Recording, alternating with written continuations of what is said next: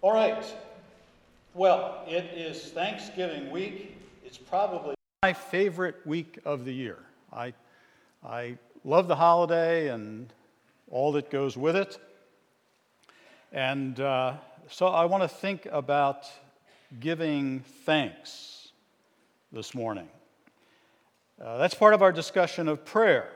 We've been on that for a couple months now. Remember that prayer is conversation with God through which we experience His transforming friendship and partner with Him in the work of His kingdom. So we've thought about different elements of that. And the last time I was with you, I had a couple weeks off here, but the last time we spoke together, we talked about prayers of lament. Lament is expressing grief, mourning, complaining. And we saw that prayers of lament are a significant part of the experience of God's people. Not something to be avoided. It's not some sub-level of Christian existence. Prayers of lament make up about a third of the Psalms. And then, of course, you have to add in a good part of the book of Job. Job is unhappy and he's complaining to God.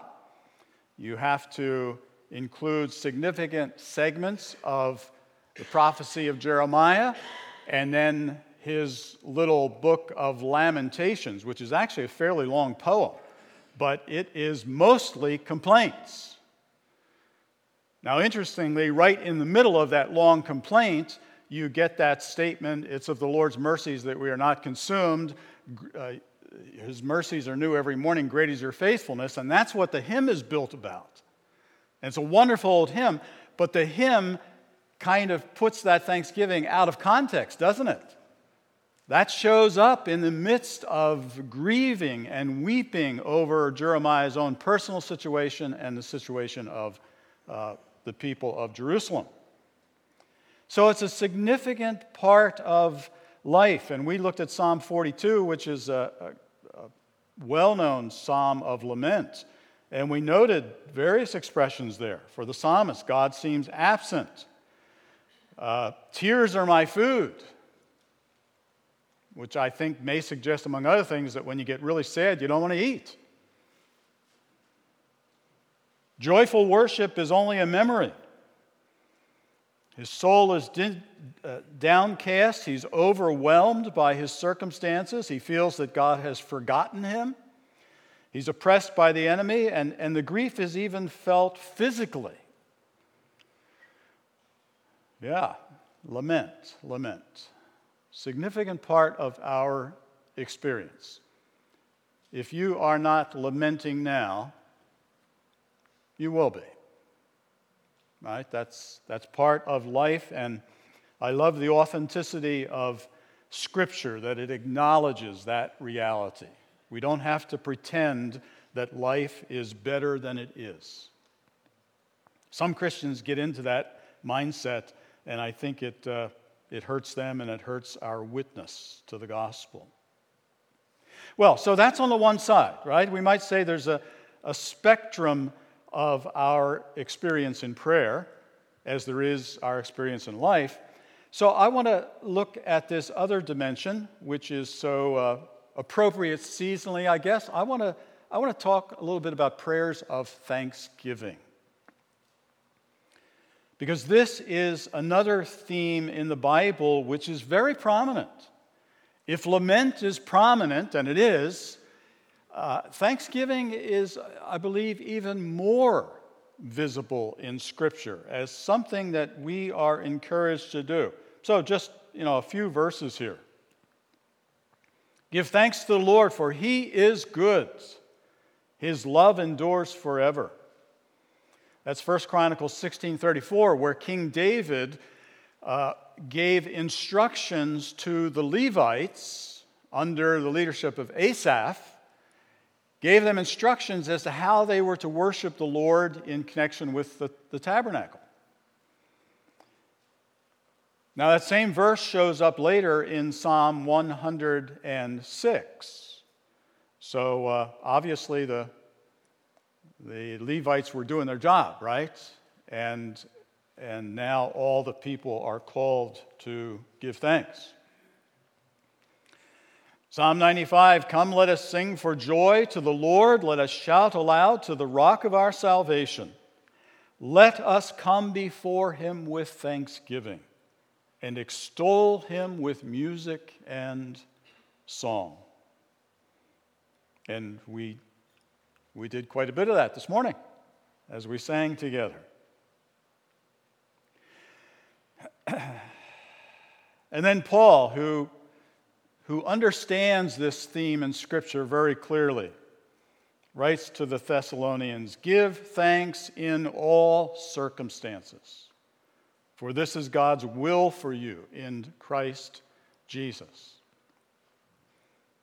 And you'll notice what is important, I think, is it does not say give thanks for all circumstances, right? Sometimes that's misunderstood too.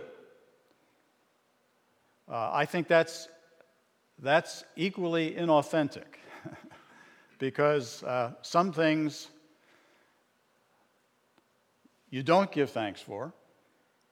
You don't need to feel that you should give thanks for them, right?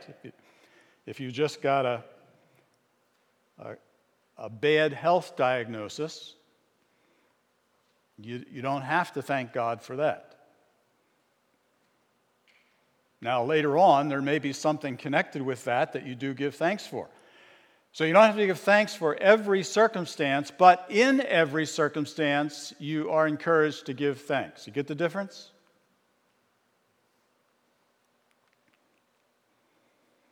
And then this is Communion Sunday, and I've been thinking about this. Here's Paul's account of the Last Supper. I received from the Lord what I also passed on to you. The Lord Jesus, on the night he was betrayed, took bread, and when he had given thanks, he broke it and said, this is my body which is for you. Do this in remembrance of me. In every circumstance, even facing your death, even for Jesus facing death on the cross, he gives thanks. All right, so let's work with this a little bit. And here is probably the most important thing I want to try to say today. And that is that thanksgiving is a spiritual practice. That is, it's something we learn to do. It isn't automatic. We have to be taught it. What do parents learn to say to their little children when Aunt Sally gives you the pair of purple and gold socks? What do you say? Yuck. No? If you're learning how to be a mature individual, you learn to say thanks. Thank you. It's something we learn to do. It's something that needs to be practiced. It is, to that extent, a skill. Whether it's playing an instrument or learning to play tennis or whatever, Thanksgiving is something that needs to be learned. We need to learn to do it. So how do we practice Thanksgiving? Well, we give ourselves to remembrance. Remembering what God has done, and that helps us to cultivate a way of thinking about our relationship with God. We remember the goodness of God in all circumstances, even those that are not pleasant. We are called to be people who remember the goodness of God. Moses, as he finishes his life, he's across the Jordan from the Promised Land. He's led the people for 40 years. The Lord says, you can't go into the Promised Land, Moses. You've got to give the leadership off to Joshua. And so Moses gives his final words to the people, which is basically the book of Deuteronomy, his final words. And repeatedly, as he goes through those words, he comes back to this theme. He says to Israel, remember, remember, remember, or negatively, don't forget. Remember that you were a people in Egypt. You were slaves, and God brought you out by a mighty hand. Remember how God preserved you those 40 years in that dreadful wilderness. And now as you go into the land, you inherit what God has promised. As you eat from vineyards that you did not plant, as you live in houses that you did not build, as you enjoy the land that flows with milk and honey, remember, remember, remember. Because if you do not remember, your hearts will be lifted up and you will be destroyed in the land. Remember, remember, remember. See, that's the practice that we have to give ourselves to, because if we don't actively work at remembering,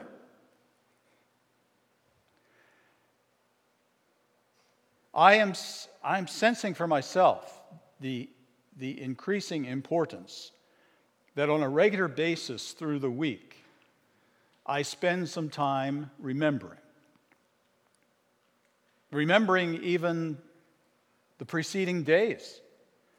Remembering from the perspective of saying, God, where have you been at work in a way that I, in my busyness and all the rest, that I'm tempted to overlook? I want to slow my life down enough that I can see places where God is at work in my life or in the lives of those around me. And in remembering then, I have more to give thanks for. I want to practice thankfulness. So it's remembering the goodness of God, but then it's also a way of seeing, isn't it? Thankfulness is a way of looking at the world. We all have these grids that focus our attention, whether it's these ones I wear in front of my eyes that allow you to be not just a blur on my screen, but actually see you. Well, Thanksgiving is kind of like spiritual glasses that help you to focus on the right things. And there's all sorts of people out there that want to have you focus on other things that will not make you thankful. I've told you before that I think most of us need to go on a spiritual diet, a fast from national and international news. You certainly don't want that every day, right? About every third day, maybe? Why is that? Because the news, doesn't matter whether it's, CNN, Fox, whatever, the news is committed to a certain way of seeing. And what it encourages you to see is what is wrong with the world. And the result of that is you'll be more fearful, you'll be more angry, you'll be more depressed, and you will be less thankful because you will not see so many of the things that you could see if you cultivated the practice of thankfulness.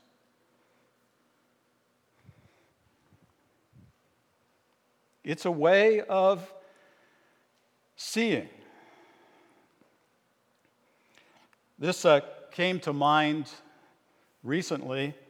I was thinking about a book that I read, 25, 30 years ago, by the Russian author Alexander Solzhenitsyn, who I would argue is maybe the greatest Russian author of the 20th century. Extraordinary man. Had a large part in bringing down the Iron Curtain and breaking up of the Soviet Union.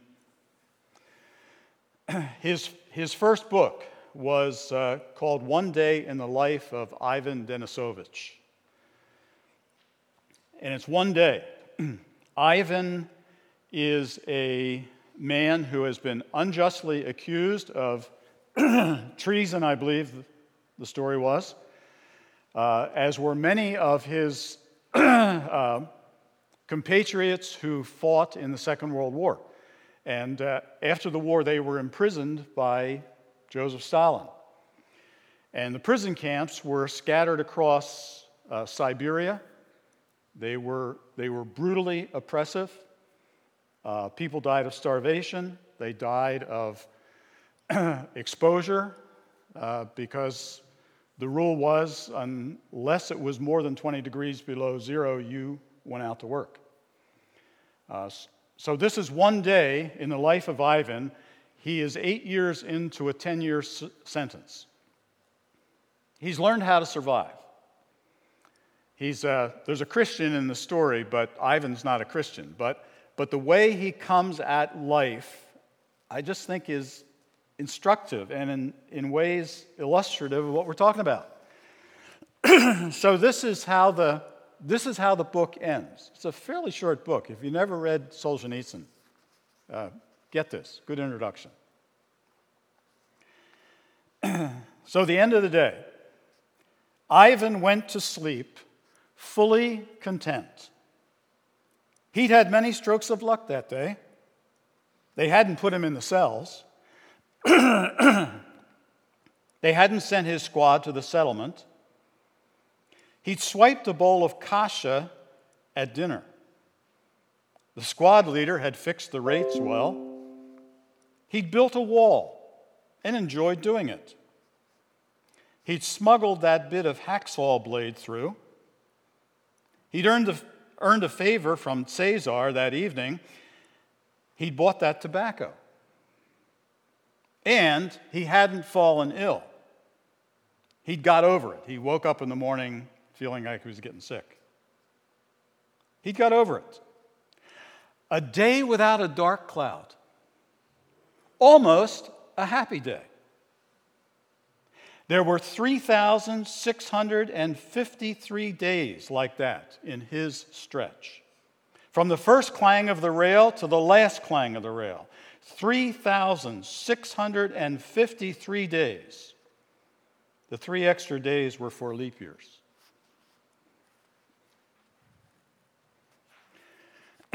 Now, if you read that story, you see the oppression, the brutality of the Soviet work camps. Estimated 1.2 million to 1.7 million people died in the camps. But here's a guy who is 8 years into a 10-year stretch, and you have the feeling he's going to make it the next 2 years, right? You have that feeling. Solzhenitsyn knew what he was talking about because he spent 8 years in the camps. But you have a feeling Ivan's going to get there. And what is it? It's that he is seeing this oppressive life from an angle that gives him hope, right? It doesn't quite say that he's thankful, but But he really is. He went to sleep fully content. A day without a dark cloud. My goodness. Well, that's Thanksgiving, friends.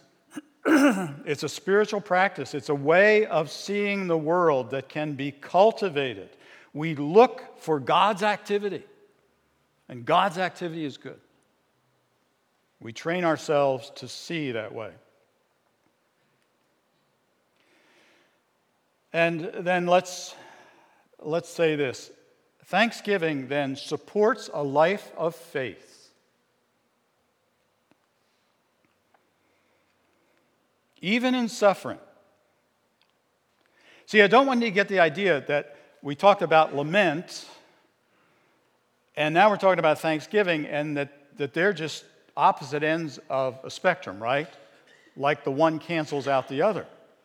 That's not the way it's presented in the Bible. You know, it's not a contradiction that you lament, but then somehow you give thanks. These two are held together in Scripture. They're not contradictory. They don't cancel one another out. That's why Paul says, in every circumstance, give thanks. There are things to be thankful for, even in the midst of suffering, if you have your spiritual eyes open.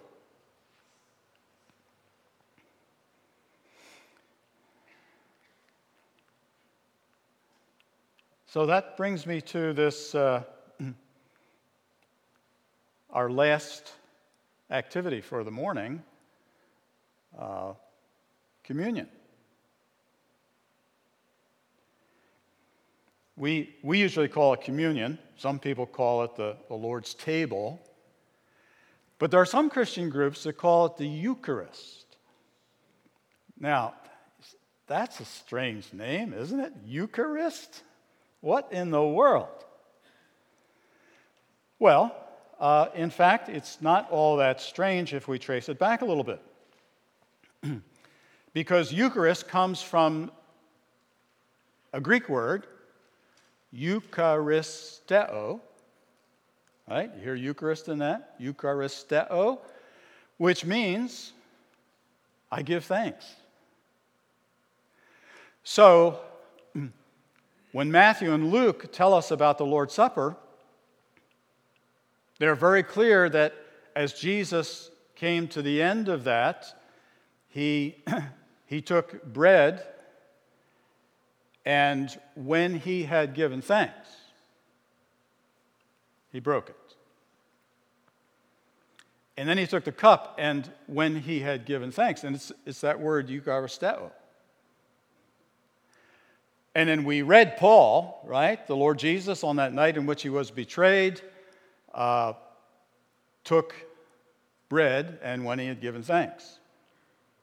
It's the same word. So the people who call this the Eucharist, they're very biblical in doing that. They're pointing to this idea that Jesus gave thanks. Now reflect on that. See, we've said Thanksgiving isn't something that negates the reality of suffering. Nor does suffering somehow cancel out our ability to give thanks. Jesus, who will say on that same night, "My soul is sorrowful even unto death."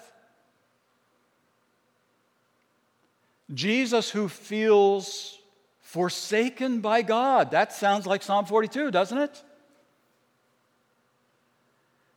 That's also the Jesus who, in taking bread and taking the cup of wine, which speaks very pointedly to the reality of that coming death. In view of that death, I want you to share in this cup and in this bread. This is my blood. This is my body, which is broken for you. And he gives thanks. Is that remarkable or what? See, our Lord never asks us to do anything that he hasn't or would not do himself,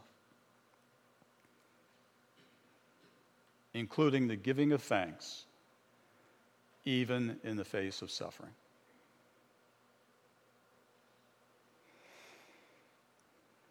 Well, I hope that this week will be a week that you have many occasions to practice being thankful, and that your vision expands to see more and more of what God is doing around you and in you. And as I said, today is Communion Sunday. It is Eucharist Sunday, and we want to give thanks together. Jesse is going to come and lead us in our time of communion. Jesse?